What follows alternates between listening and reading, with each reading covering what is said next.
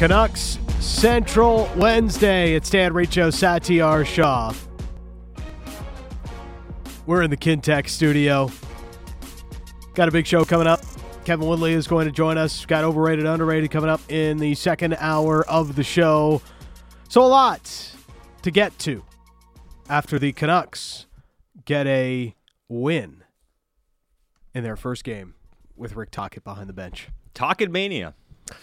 A dominant performance against the basement-dwelling Chicago Blackhawks. Yeah, I mean, it was a dominant performance. Well, they have 5 shots on goal, even strength, something like that? Something along those lines, like the least amount of shots, the fewest shots the Canucks have allowed in, 12 years in a game or something like that? Well done. Good job. 12 years ago. Oh, were we on the iPhone 4 like 12 years ago? Well, yeah, what's happening? Yeah, it was. And 12 years ago. It was 2011. The Canucks had a very, depends on how you view it, but a good year. 12 years ago. That's about the same time that my pass card came in. I got like ripped to shreds when I got to work today. Really? Why? Yeah, because I lost my pass card to get into the office, right? Really? And so like the last week or so, I've been having to hail Josh to come and let me into the building, which is always like very like, doesn't feel great. You're sitting out there in the cold, twiddling your thumbs, waiting for somebody to let you in. You're like, what's this guy up to? And you're just a fan of Sportsnet 650 hanging outside the building. Today, I get in, and Josh comes to let me into the building. And first thing I say to him is like, my card's coming in sooner or later. And there he is holding it. And he's like, aha, I got it right here. What were you, like 12 in this picture? And everybody, Elon, Victor, the intern, Dom, Cam, our fearless leader. Everybody's giving me the gears over this 15-year-old photo. So how many years ago was that photo taken? It's 15 years old. 15 years old. You're working for the company for 15 years? Yeah. That's a win. That is a win. You've had a big glow up though, so it's nice to like have the picture as a glow up? reference. I've aged like a fine wine. Yeah, exactly. So you can just like look at it and be like, look how much I've grown as a person. Yeah. It's not a great photo. I will say that much. I'm that guy with like the ugly yearbook photo, It's not Is it worse than the Chara photo? Yeah, Close? no, it's like about the same range, like same time frame. Same vintage. So you can imagine. All right, that's enough about me. Vancouver Canucks. So they get the win last night. Solid performance. You can check out the post game from last night with Sat and Bick on the podcast feed if you do so wish. But a lot of discussion today around. Now, tell me if you're surprised on this, Sat. What's going to happen at the trade deadline with the Vancouver Canucks? And because of some speculation, the rumor mill continues to churn around Bo Horvat and Pierre LeBrun reporting that conversations with the Carolina Hurricanes have been there. Carolina obviously would be maybe more open to it should they be able to talk contract with Bo Horvat, which is something, as we've discussed, is not what the Canucks are currently willing to do. What is your read on this situation as it continues to develop, and what does that mean? Like, why don't the Canucks want teams to talk to Bo Horvat when we've seen, San Jose is okay with it when it comes to a Timo Meier trade discussion? Yeah. And it's always different for different teams. The situation with Timo Meier is also somewhat limited by the fact that he has another year on his contract beyond this season. Or, I would say that he has another year of control because he's RFA after this season, has a qualifying offer coming up. And that qualifying offer is obviously like something that's a huge number. Over $10 million? I think the qualifying offer for him is. Yeah. Something along those lines. And aren't you not supposed to talk contract until July 1st, technically? Technically anyways, right? Yeah. Like no, for him, I think it's okay to talk extension. Oh, okay. Because he's in the last year of his deal. It's like, how Pettersson, they're allowed to talk to him next year come July 1st because he's entering the final year of his deal. So I think my bad. He's RFA at the end of the year, but still has control for one more year. It's sort of like the Brock Besser situation where he's got a really high qualifying offer. Precisely. And that situation, because of the qualifying offer, I think that may play a part into it. With Bo Horvat, I think there's also the simple explanation here. The Canucks don't want to lose a lot of leverage because there's still a desire to keep Bo Horvat. There's always been a desire to keep Bo Horvat to some extent. They know it's going to be hard. They know it's unlikely. They know it's not going to be something that's going to be easy to do. But if he can sign for the number they like, they're still open to that happening. So I think until that ship has sailed, I think that's a part of it here. But also, as long as you're 6 weeks away from the trade deadline and you haven't received an offer yet that makes you truly think, even though you are receiving stuff that is making you at least, like Elliot Friedman mentioned, slot the contenders from the pretenders as far as suitors for Bo Horvat. I think they're getting a sense of that, but I don't think anything's come across their table that they're sitting and looking at and saying, we got to consider this. And if somebody hasn't given them anything to consider, why would you let that team talk to Bo Horvat? Because once a team talks to Bo and it becomes crystal clear what he's looking for and perhaps where he's willing to sign and where he's not willing to sign, the leverage completely changes. And until you get to the very end or close to the trade deadline, when you're getting to the stage of, I have to trade him for whatever we can get, then I think it changes the equation because it's clear he's not coming back. But I think it's more than anything a leverage game to this point, especially when you're still 6 weeks out. And if teams think that there's a chance the Canucks may keep him, maybe they give you what you're looking for to make that trade. You may go from 5 teams that are really pursuing Bo Horvat to one team that's really pursuing Bo Horvat. If people start to find out where he would really like to stay long term, and if they have a chance to make it work with Bo Horvat beyond just this year as a rental. Ultimately, so there's 2 things here. Is this more about them holding out hope that Bo will take the contract that they've put on the table, the best offer that Jim Rutherford talked about last Monday, or is it more about it being a negotiating tactic when it comes to trade? Because it could always be you get really far down the line with a team and then you say, well, if we go with this sort of a deal, maybe we'll let you talk to Bo. Like I could see both sort of playing a factor here. Yeah, and that may very well be the case. What I also kind of wonder, and we've seen this with their approach to the offseason this past year, and also their approach to the whole JT Miller situation, which is they have an assessment and a number that they feel good about in terms of keeping the player, but they have a level of return that they're looking to get as well. And then you kind of look at it and you're saying, is this trade more valuable to us with what we're getting, or is it more valuable to us to make this signing? And I think what they look at Bo is there's a number in mind and there's a cap in mind that they have. And like Irf mentioned to us yesterday, I don't know if they've gotten to that true cap yet. And I think they're close to it because Rutherford himself said we've made our best foot. When we say you put your best foot forward, that's true. There's always some wiggle room, like tiny bit of wiggle room, if you truly want to keep the player. So I think there's also that. But I don't think this is all a ploy to keep Bo. I think it's simple. They just haven't received the offer they're looking for yet. If they had received what they're truly looking for, I think the trade would have been made. Because at that stage, they look at it and say, oh, this is the return we want. And this return is in complete, it's in no way contingent on a contract. Yeah. Like if we get this return, I don't care if both signs for $6 million. Like I'm making this trade. Yeah. And I think that's what they're waiting for. And there's a number in mind with Bo, but it's becoming increasingly difficult to get to that number because Bo may not even like that number to begin with. Like your final best ditch effort may still fall well short of what Bo Horvat is willing to sign for, right? So I think that's part of it. But I think it's more than anything they want to make sure they have their options open because and this is kind of the way a lot of asset values are kind of measured. It's like, okay, we have a number in mind we want to trade the player for, but there's also a trade return we want. And until either gets met, you're going to hold. And I think that's where the Canucks find themselves. But I think if they get the offer they want, Dan, I don't think they're hesitating. This is, it's sort of, I know I'm Mr. Positivity around these parts, but. Somebody said that today? We'll get to that later on in the show. But Mr. Positive? You weren't very positive about your old photo. No, I'm not very positive about that. But yeah. I'm more positive on the Canucks than the rest of the market. So people say. But the positive mindset of me says, well, if you have 5, 6, 7 teams that are willing to or wanting to acquire Bo Horvat's services at the deadline, why potentially limit that by letting anybody really talk to him? You might be able to get teams bidding against each other just because Bo Horvat is quite clearly the best asset on the market right now. Mm-hmm. You can talk about Ryan O'Reilly all you want, and he was having a terrible season before he even got hurt.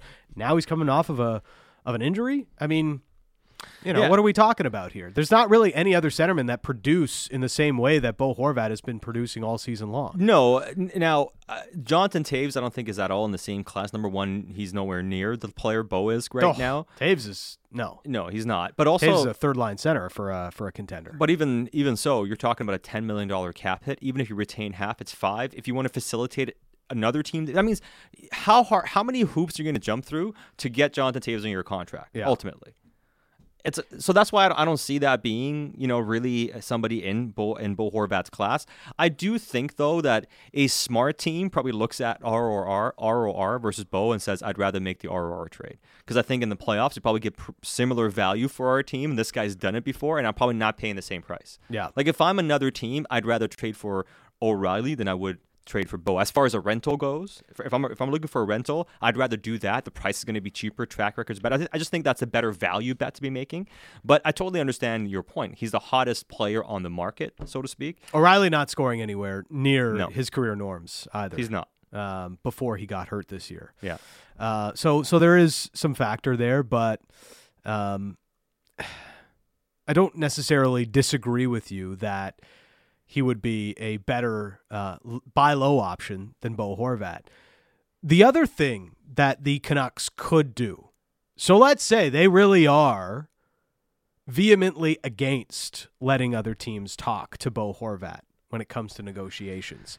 The one thing they could do is say, in order to get a better return, okay, we'll retain. We'll retain half on Bo's 5.5. Yeah. And now you're just taking on a $2.75 million cap hit.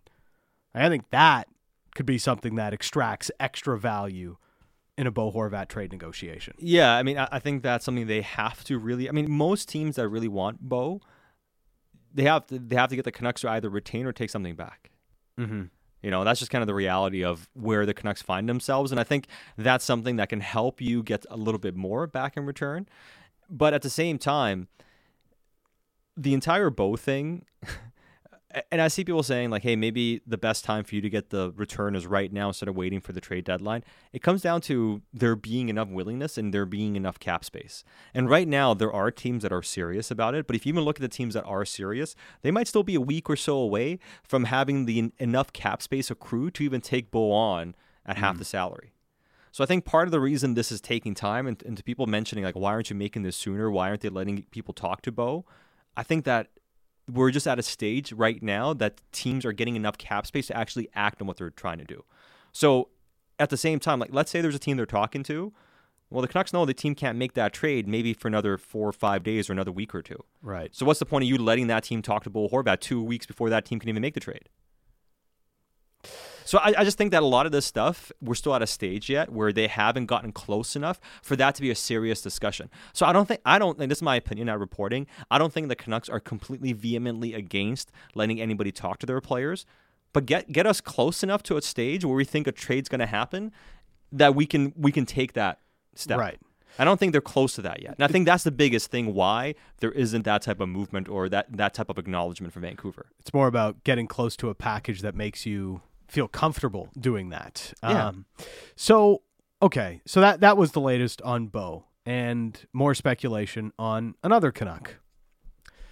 Andrei Kuzmenko sat. Kevin Weeks saying today, and Dan Milstein was on Donnie and Dolly, talked about the contract, of course, negotiations underway with Andrei Kuzmenko, and he loves Vancouver and all these great things, would love to stay here as long as it makes sense for both team and player, the usual that you would get from a public interview from an agent.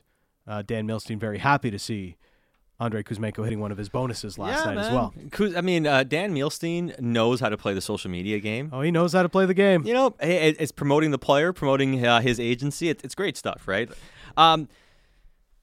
Man. So Kevin Weeks today, I should finish this thought. Yeah, okay, finish the thought.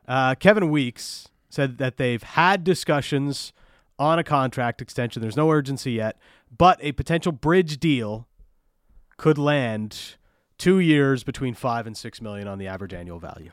Yeah, and I wonder if the worst kept or like the worst played, the worst acted cat and mouse game that's already been determined is this Kuzmenko Canucks Right. contract negotiation. I just wonder if like they already know what it's going to be and that it's going to be pretty like I wonder if they're in their back pocket, they're pretty much sure what it's going to look like, and it's just a matter of let's just get this done, and maybe it's about timing to get that deal done. I don't know. I just because what did Rutherford say earlier this week or last week when he met with the media and he was talking about projections for next season and the contract offer they have in front of Bo Horvat? Yeah. He said, if we sign Bo to the contract we're offering him today, we're over the cap next year. Yep. How are you over the cap next year? Unless you're projecting a number for Andrei Kuzmenko. You have, what, $14 million in cap space for 14 next million year? cap space next season. There's no way you're over the cap with your projections unless you're projecting Kuzmenko staying. And how are you projecting Kuzmenko staying unless you have a good idea what it's going to take to keep Kuzmenko? Yeah. I'm just saying, like, I don't buy into this whole, like, the Canucks are still trying to decide or whatever. Like, I think it's pretty much decided. Kuzmenko's going to stay here. We'll see if it's a 2-year bridge deal or if it's a bit longer. But the range is going to be what we always talked about, around $5 million per season. And probably with how he's played, Dan, it's going to be slightly above. Yeah. Like a 2-year deal worth $11 million, 5.5 per year. That's what I think the contract is going to come in if it's a 2-year deal at between 10 to 11 million. That would be my guess in terms of the money on a 2-year deal. It's so hard with Kuzmenko because, I mean, it seems like an obvious situation right now where you can cash in on trade.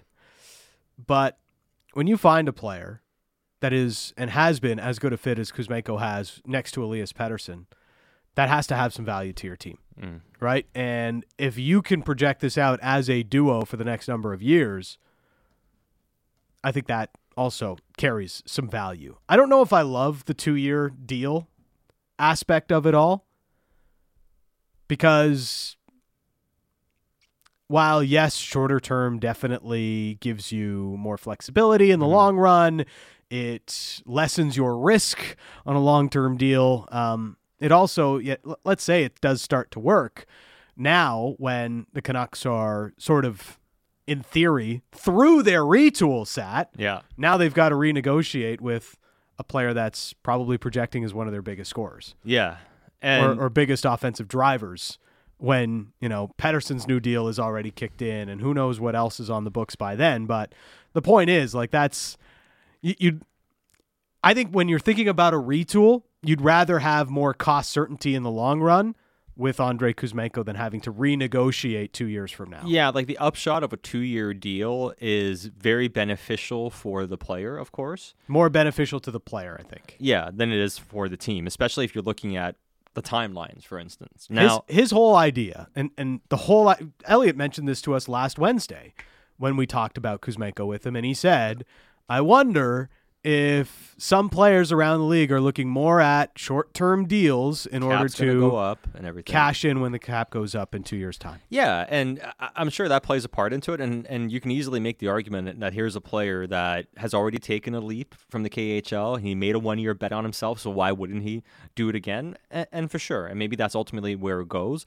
And I think the Canucks have talked different frameworks, right? Like maybe they felt at one point for Kuzmenko that it would make more sense to sign a 4-year, 5-year deal at around Mikheyev money, a bit more with how he's played. But outside of that, yeah.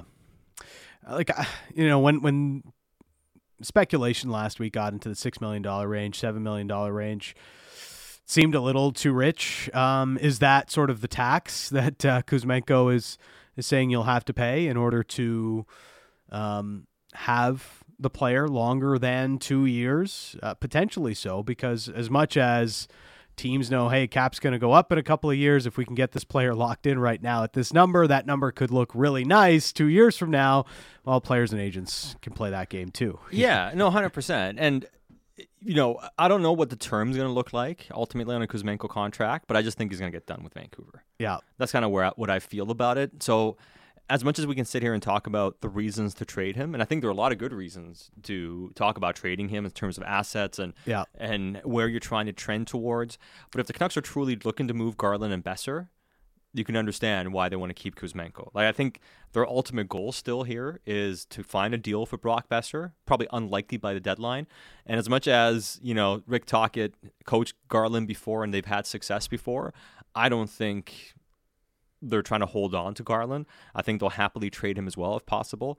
So if the Canucks can find a way to move both those guys and they move Bo Horvat by the time you get through the offseason, then you can understand where Kuzmenko makes sense. Because otherwise, I get it. You're like, well, you have all these other guys. May as well use them. You can't trade them. Why add another guy to the pile? But it's kind of like we talked about before. It's about the pieces of the puzzle when you put them together. And it may look awkward as long as the picture makes sense towards the end. But where do we see the end of the picture? Is it 1 year from now, 2 years from now? How does it all come together? Like, it could make sense, but there's so many things they have to do for the Kuzmenko signing to make sense and be successful for them. And why commit to another one of those contracts like Kuzmenko when he's a lot easier to trade right now? You get a nice return for him, and just see if you can get more out of Besser or Garland, who already have those contracts and are already locked up. Yeah, for sure. But I think what the way the organization views it, to your point, is something that Taka talked about, the duos. Yeah. They feel like they have a duo with Kuzmenko and Pettersson. They want to make a great case to keep Pettersson long term. I know Marty Red asked if he wonders if the organization already knows that Pettersson won't re-sign, and that's why they're looking to trade Horvat and do other things. I don't think that's the case at all. I think the organization is full on trying to sign Pettersson and are going to do everything humanly possible and believe they can keep him this offseason. And part of keeping him is going to be Kuzmenko in that equation. But you just got to find a way to move those guys, right, Dan? Because I do think when I watch Kuzmenko play, I see a better, more effective player than Besser. I see a better, more effective player than Connor Garland. If I had to choose, I'd rather keep him over those guys. But just find a way to get those guys off the roster by the offseason. That's the biggest thing. You've got to find a way to clear some cap space. You're running out of time on saying that's what we want to do. It's sort of what you need to do at this point in order to make all of these pieces fit the way you would like them to. One thing I've heard on Kuzmenko, especially after last night, has the big game against Chicago. All the GMs are in town. Great. We know Andrei Kuzmenko is a trade asset. The biggest part of his value is his contract. That's an obvious assessment to make. But I've started to see people at least wonder if Kuzmenko's trade value could match that of Bo Horvat's. Come on, stop. I mean, how? Look, I know hockey Twitter is a wild place. But come on. Who's credible saying that's actually happening? Even media, not just... This sounds like a politician. There are people saying things. I'm not like... Is this a straw man you're building here? The streets have been saying. The streets are talking. The streets are saying.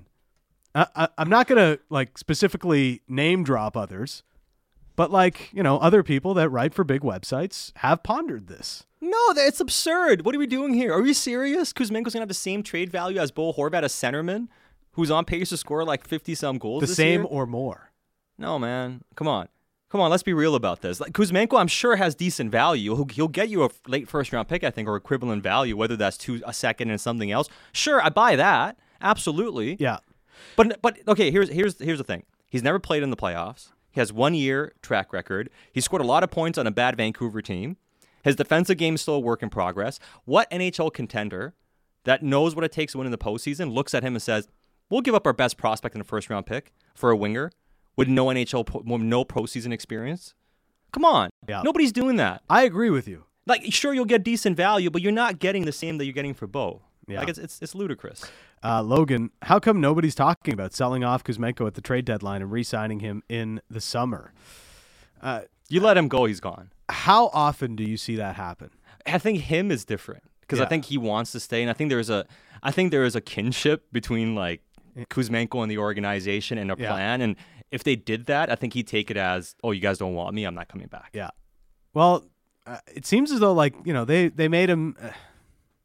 I wouldn't say promises, but they said there's going to be opportunities for you here. They've lived up to giving him those opportunities. He's lived up to making the most of those opportunities. So I could see why there's a kinship there, as you say. But it's very as much as we always say, oh, just trade him at the deadline and bring him back in the summer. How often do you see that situation actually play out? Yeah, it happens every once in a while.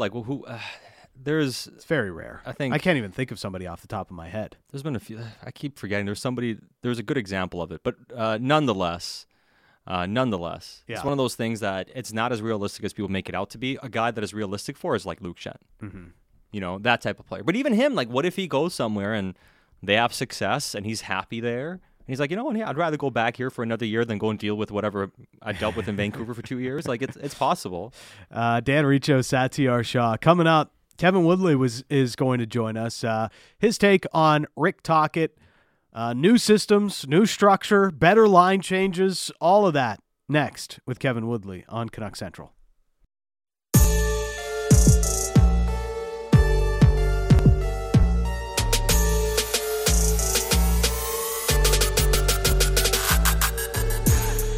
Canuck Central in the Kintec studio. Kintec Footwear and Orthotics, Canada's favorite orthotics provider, supported by over 1,500 five-star Google reviews. Find your perfect fit at kintec.net. Other big Canucks news today, Sat. What's up? Phil DiGiuseppe was called up from the Abbotsford Canucks. And when that happened, what was the first thing you thought about? Is he finally going to make his Canucks debut? Okay, what was the second thing you were thinking about? How many times could I get away with saying his name on the radio today? All right, well, the third thing probably was food then, wasn't it? Yes. Because I saw the topic you put into our rundown today about Phil DiGiuseppe and in what you were honor of thinking. Phil DiGiuseppe's call-up. Yeah. What are the definitive top five Italian joints in Vancouver? Oh, definitive top five. So lower mainland or Vancouver? Vancouver area. I'm good with Okay. I know there's some good spots in Pomo's got a great spot. White Rock, Crescent Beach is a really nice Oh, spot. yeah. I've heard about it a lot, but I haven't actually been. You know what? Populate the Dunbar Lumber text message inbox. All Your right. favorite Italian joints. And we'll talk about some of them after 5:30. I want Italian food. I mean, it's always the best. But let's bring in our next guest. It is Kevin Woodley, In Goal Magazine, the goalie guru, and NHL.com covering the Vancouver Canucks. What's happening, Woodley? Not much. I'm trying to think. Reach White Rock, South Surrey. That's my backyard. I'm trying to Italian. I got a lot of places I could take you out here that you would really enjoy. I'm not sure. I'm gonna get lit up here for missing something in my backyard, but I'm heading to the beach. I'm hitting an Uli's. There's so many good options out here. So just let me know when you need to come out here and eat some real food. Sounds. I'll take you up on that. I'm never opposed to food and to eating, as many know. Definitely not sad either, because he's always eating. He's like Brad Pitt in Ocean's 11, I always say. All right. So the Vancouver Canucks, they make the coaching change, and something we've talked a lot about in our hits with you has come up quite a bit with Rick Tocchet. We almost need a counter on the amount of times he's mentioned line changes as something that's a non-negotiable for him. And that's just in a couple of days in the lead up to his first game, which was last night. And he even mentioned it post game again. And listen, not to harp on this, but I remember, and I'm trying, it might have been Bick in the summer when the conversation was, who do you extend, Bo or JT? And maybe I was just frustrated with the fact that was the topic of conversation constantly at that point. But I literally responded, whoever decides they're actually going to hustle to the bench on a line change first, give me him. And I know this is something I've harped on before. And a lot of people, I've actually had a lot of blowback on it, did you play the game type stuff? Does it really matter? And I'm like, yeah, it does. Because I talked to the coaches and other teams. Hell, they were pre-scouting it. This guy's going to saunter back. You can catch him on a quick up as he does. This was something that other teams noticed. This is something that they noticed in the coaching room. This was a problem because it's not just about not hustling off and that rah, make sure you're always moving your leg stuff. You were leaving your teammates in bad situations through the lack of hustle. You're getting off slowly and leaving the other guy hanging on an odd man rush and taking a minus. You were just not – it was not good from a team perspective. And so for all the focus on, better structure and better defending, and I think a lot of people want to see what changes with the X's and O's in this system when they change, because obviously none of it had last night. It was interesting to be in the Chicago room post-game, and they all talked about the neutral zone and the way they played being exactly what they saw in the pre-scouts, and not a surprise to them because they didn't expect changes this soon after a coaching change. Like, they played the same way. We're not talking about, like, rocket science changes in terms of how you play the game from an X's and O's system standpoint. We are talking about just basic effort, puck management, and at times hustle. And these are the things that I think had slipped, and frankly, for some players had just never been there in this organization, and they weren't coming under Bruce. So, and that hadn't changed under Bruce. And so what I'm curious about is, it's easy to get it in the short term. Can you maintain it in the long term? Because, there are some guys here that, frankly, this just hasn't been part of their, I've said it before, DNA. Like, how much of this can be coached in? Mm-hmm. And how much tough love is it going to take? And are there guys who are just, they'll get there in the short term because everybody's focusing on it, but they'll revert to form eventually. And this is the challenge for Rick Tocchet and his staff. And it was really nice to see last night. I mean, my God, they had less than one expected goal against last night. Yeah. Like, 2 high danger chances all night. Again, it's the Chicago Blackhawks, but structure-wise, in terms of guys being in the right spot, and his decisions with the puck. Like, I know he Tocchet praised JT for the decision he made to come off before the second Kuzmenko goal. But there was another play, coming up the ice where Pettersson's rushing up the right side, and there's 2 pass options, one in the middle and one on the far side. And there's a lot of bodies in the way. And I was thinking to myself at one point, I'm like, man, I hope he doesn't try a backhand pass across the middle of the ice here, because he's skilled enough to make it. Mm-hmm. And we've seen him make it before. But we've seen him try it before, and it goes the other way. As much as JT gets all the crap for bad turnovers, his lane was being cut off, but instead he just put his head down, gained the center line, made sure he got past that forecheck with a little bit of speed burst, and dumped it in. And they started a cycle. And it's decisions like that that help you stop being the worst team in the entire National Hockey League in terms of the rush chances you give up. Yeah. Because you're not turning over the puck in bad spots. You're not putting teammates in bad spots. And the other part of that is being on the right side of the puck and getting, like, we heard about line changes, we're going to hear about backtracking. Because as much as the defense gets crapped on for an inability to sort of manage rush chances against, the reason at times that they're caught flat-footed or the gap control is so poor is because there's no back pressure from the forwards. Like, it's a 5-man unit thing, another thing we hear a lot about.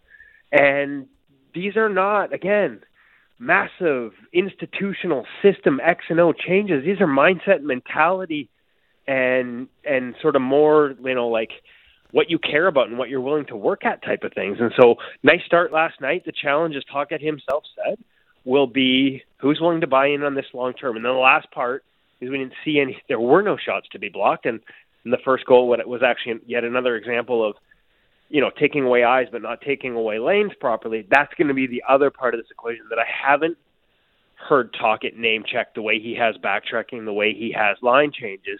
But I'm curious to see how much of a focal point that becomes, because it's sort of, that's sort of the last part of the equation that's killed them defensively is an unwillingness at time to block shots and yet still being in lanes to take away their goalie's eyes. We spend so much time talking about coaching and what a coach can do. And I do agree with the overall sentiment that a coach, in terms of how they approach things, generally are pretty similar across the National Hockey League. Does it not just come down to your points of emphasis and how you hold the team accountable to make sure they do the things you want them to do more than anything else? And I'm not trying to crap on Boudreau. And we talked about the situation at length about how it got here and everything and where the blame lies. But it's very clear he wasn't emphasizing certain things. He didn't have certain rules or enough rules. And there was no holding people accountable for those things. And that's why they kept doing the same things over and over again. So, and we heard OEL even talk about how it's good for these guys to have rules. Other players have mentioned the same thing. It's good for us to have more rules. It's very clear that not even the structure of how you play, just the structure of what you're supposed to do and not do in terms of simple things is something that was lacking clearly before. I mean, the biggest thing to me is, out of what you said, there's the accountability part, right? Yeah. Like, you can't get it to stop if you don't hold them accountable. And, you know, if some of your biggest culprits are some of the guys you need that create the, you know, put you behind because of some of the mistakes they make, but then you rely on them by overplaying them like crazy to try and get you back in the games when they're the one that put you in the hole in the first place through some of those mistakes. Like, I don't know how much accountability there was. You know, part of that, hey, like Bruce was a player's coach, and he motivated in different ways. And like, let's not lose sight of the fact how well he did that, and the success he had with largely the same group last season. But I do, you know, like, I'm curious to see how this goes long term, you know, with some players. And JT is going to be a focal point. He always is a focal point, you know, for good reason in a lot of cases. But, you know, rolling him back out there 24 minutes after some of those mistakes versus, you know, like, are we going to see some tough love if some of those habits return? Or, you know, that's accountability, the Delia thing. You know, it's one thing if JT has to apologize behind the scenes, but when publicly, not only is he not held accountable, but he's bailed out and has other people accept responsibility and tell you that, you know, we're overreacting to it, when I know in the locker room that you know, that wasn't the case, then, you know, again, it's accountability. And I think that was a problem. And again, one night, everybody's going to try hard and do the right things right now. But long term, I think accountability, to go back to Stan Smeal's speech, you know, almost 14 months ago, is something that has sort of lacked in this organization a little bit, right down to the locker room and onto the ice and from the coaching staff. And it seems it's going to be here now. Let's see how he uses it. Let's see how effective it is. And I think that's a big part of this change being made now, because you need to know what's going to work. Right? Like, you need to know whether it really is something that can be coached and emphasized into them, or if I said, and as we've theorized in the past, like, for some guys, this just isn't going to be in their DNA. And if that's the case, you better figure out who you're moving on from now rather than waiting to try and figure this all out next October. I think something they've really needed as well, given, you know, they had different assistants, you know, through the end of Travis's tenure. They went through system changes with that coaching staff. Then they bring in the new coach, and they've had a bunch of new assistants. They bring in Mike Yeo, and like, we've heard players talk about, well, we've just had so many different system changes in the last couple of years. Like, I just think consistency is going to be something that might help this group in the long run.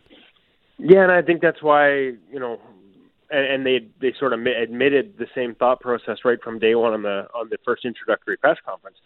Like, you expect to see, you know, Höglander and Podkolzin. I think Höglander had from, by all accounts, talking to people who were there, a pretty good game last night for Abbotsford. You expect to see them back here because you want them to get on that same page as well, right? Like you want them to have that instruction. You probably want Podkolzin here at a time when Sergei Gonchar is as well. So just as Andrei Kuzmenko said post-game last night, he can help you bridge that language gap in terms of some of the teaching that's going on here, and have a group that knows what we're doing now is what we're going to be doing for the next 3 years. You've got a coach who's going to demand sort of accountability to it, and you better buy in. The or is what we don't know. You know, how he manages to continue to get that buy-in. Will it be, you know, is it going to be ice time? Is it going to be benchings? Is it going to be public accountability? Or will it just be on the same page as management, and guys who aren't doing it will be on their way out? Like, for this management team, I don't know that we ever got to that point where players felt ultimately accountable for what they didn't do on the ice. And I think, you know, to be honest, part of that is the fact that it was so public that Bruce wasn't their guy. Like, I don't think they put him in a great situation. I'm not taking him off the hook here completely, but it's not a great situation when you're in the final year of your deal and your president of hockey operations is, you know, telling a national broadcast he didn't even know you had that year, and he just brought you back because, hey, you were under contract. Like, it wasn't a great situation. Not being able to get that accountability, I don't know how much of that is Bruce and how much is the situation, but the reality is it wasn't here. It just wasn't here. And so now there's someone in place that's going to demand it. Let's see how it goes. Let's see who's willing to be accountable for more than one game or 1 week or 1 month. Let's see who's willing to do the work defensively and make these line changes with their feet moving on a consistent basis, moving forward well beyond the initial, everybody's watching, everybody's paying attention. I really got to bust my ass here for the new guy. So do we get a truer sense then over the next little while if the Canucks can uphold these baseline standards of, professionalism and playing somewhat winning hockey or respectable hockey at the very least? Do we get a full evaluation of what these goalies are all about then? Spencer Martin, Colin Delia? I think it might take a little time because I think it's going to take a little time to answer just the question I just asked in terms of who, there's going to be fluctuation. Actually, the reality is there's always going to be fluctuation. Just even when everybody is buying in, like you're going to have nights where not everybody is good. That's just the reality of hockey. But you're going to figure out who buys in more. And I do think that you're going to get a better environment for your goaltenders over time. I mean, man, if it's like last night, goalies will be like putting their hands up and saying, "Can I come here?" Because your numbers are going to end up sparkling.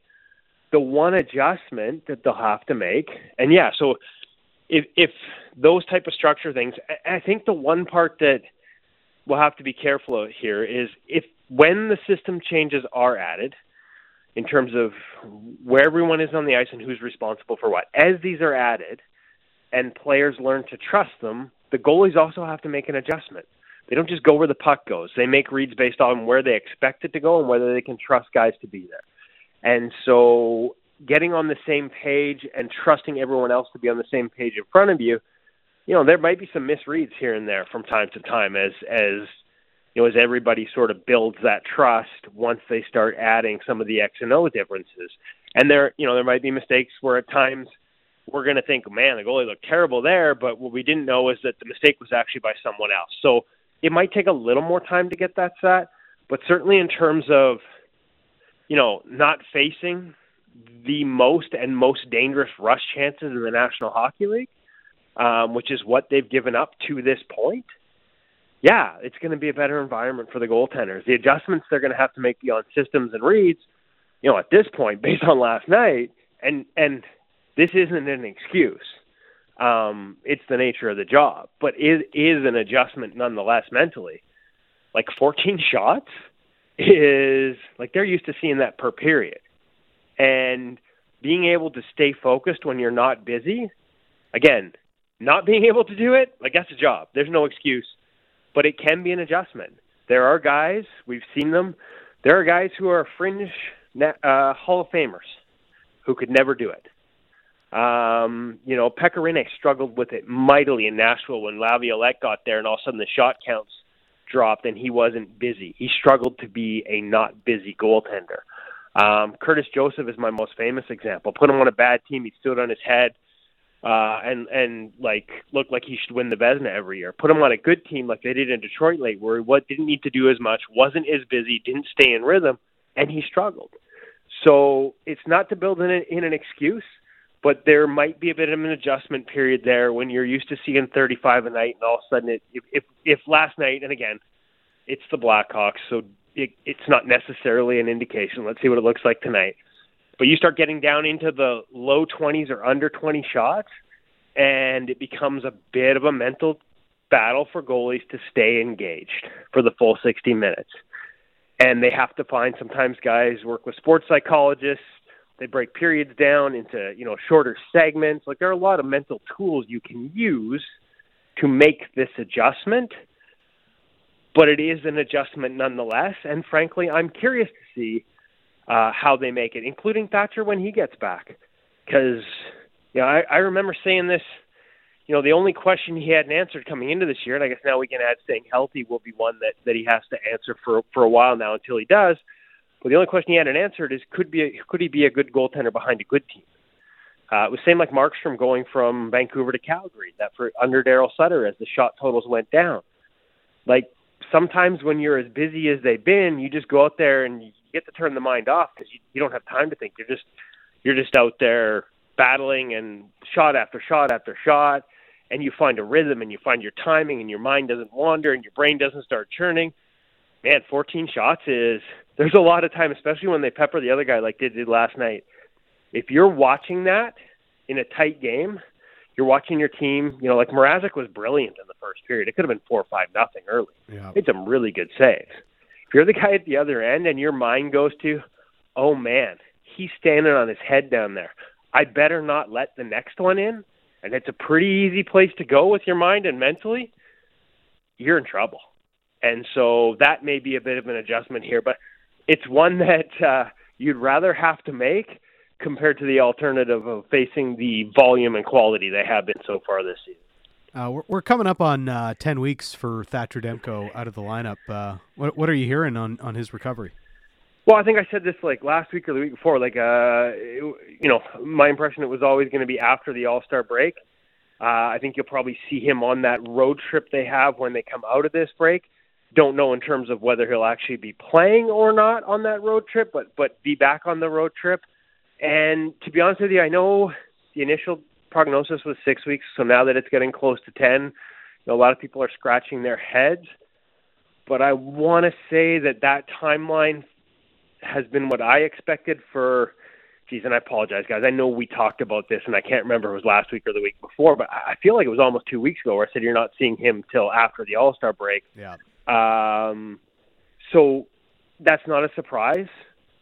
I guess if it's not a surprise to me, it just tells you, it's not like there's been a late setback here so much as just, as they got further and further into this and into the recovery from it, it became clear that 6 weeks was probably a little optimistic. But, you look at it at an injury in general terms and you give a general prognosis, and that's what they did. And so I don't think I know that medical staff is under a lot of heat.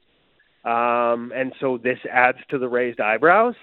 But until I see him back on the ice, and unless I see a problem that he's still trying to play through in terms of hiccups in movement, I'm not going to worry about it. This is just taking your time and being sure with the guy who's really important to your long-term success and your long-term future. And, is coming off a procedure in the summer and has, sort of struggled to manage that in terms of it leading to or having a role in another injury. The last thing you want to do is rush it back and put him back out there until he's not only 100% mentally, but 100% physically, and not trying to compensate at all for either this injury or the one that required a surgery last summer. One thing that the organization's talked about recently, and especially Talkit, process over result. So if that's the case, it's about the process, then isn't the best thing to do is to truly manage Thatcher Demko's starts when he does come back, alternate starts, and not let him really have the heavy workload? Is that something that we do see, you think, when he's ready? No, I mean, he dictates that. And I don't mean he dictates that by saying, this is what I want to do. Yeah. I mean, his body and the way it responds dictates that. If the extra 4 weeks between prognosis and ultimately when he returns is the difference between him coming back on the ice, feeling like there is nothing he has to worry about, and maybe having that in the back of his mind or even in some of his movements, then that might be the difference between him coming back and being able to go full bore. But certainly where you're at as an organization, I don't think you come in and ride him like a workhorse, put him on a 70-game pace by any means. Especially considering, don't think it's a coincidence that, he was one of the busiest goalies. As much as it's the injury itself last year was one that can just happen to any goalie at any time. Him and Saros both didn't make it to the end of the season. Both sort of broke down in the final weeks. And I don't think that's a coincidence that they were two of the busiest goalies in the National Hockey League to that point. Not just in terms of starts and shots faced, but in terms of playing behind a team that required them to make explosive, dynamic lateral movements.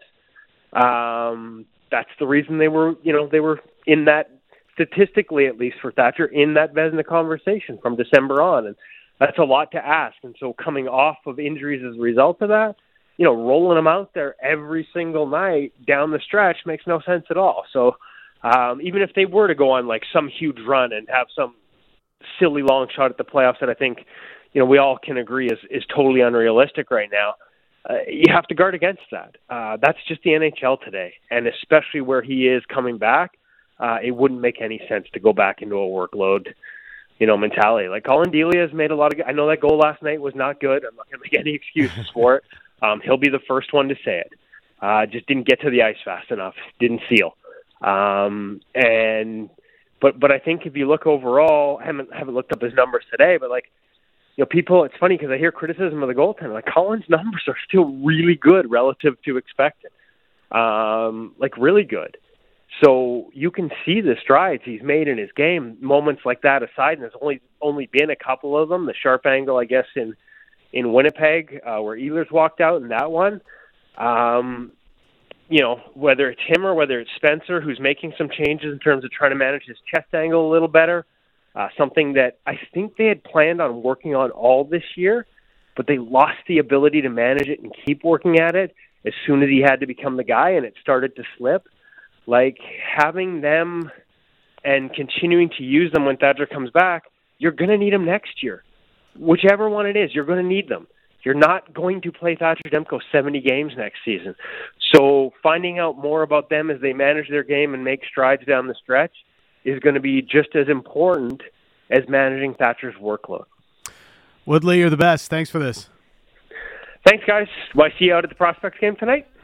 Oh, no, we got to do the Canucks game here, buddy. We're covering Canucks Kraken. Oh, that's right. There's another game. See, I have been in. We got Vancouver, we got Prospects, and I even made a visit out to Abbotsford to see a goalie coach who was in town. So I'm living in 3 different worlds and 3 different leagues. I'll have one on my computer and one in front of me.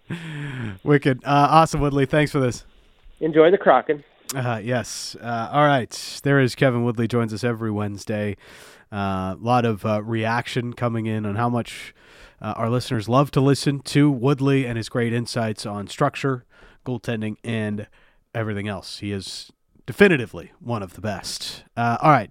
Coming up, overrated or underrated? That's next on Canuck Central.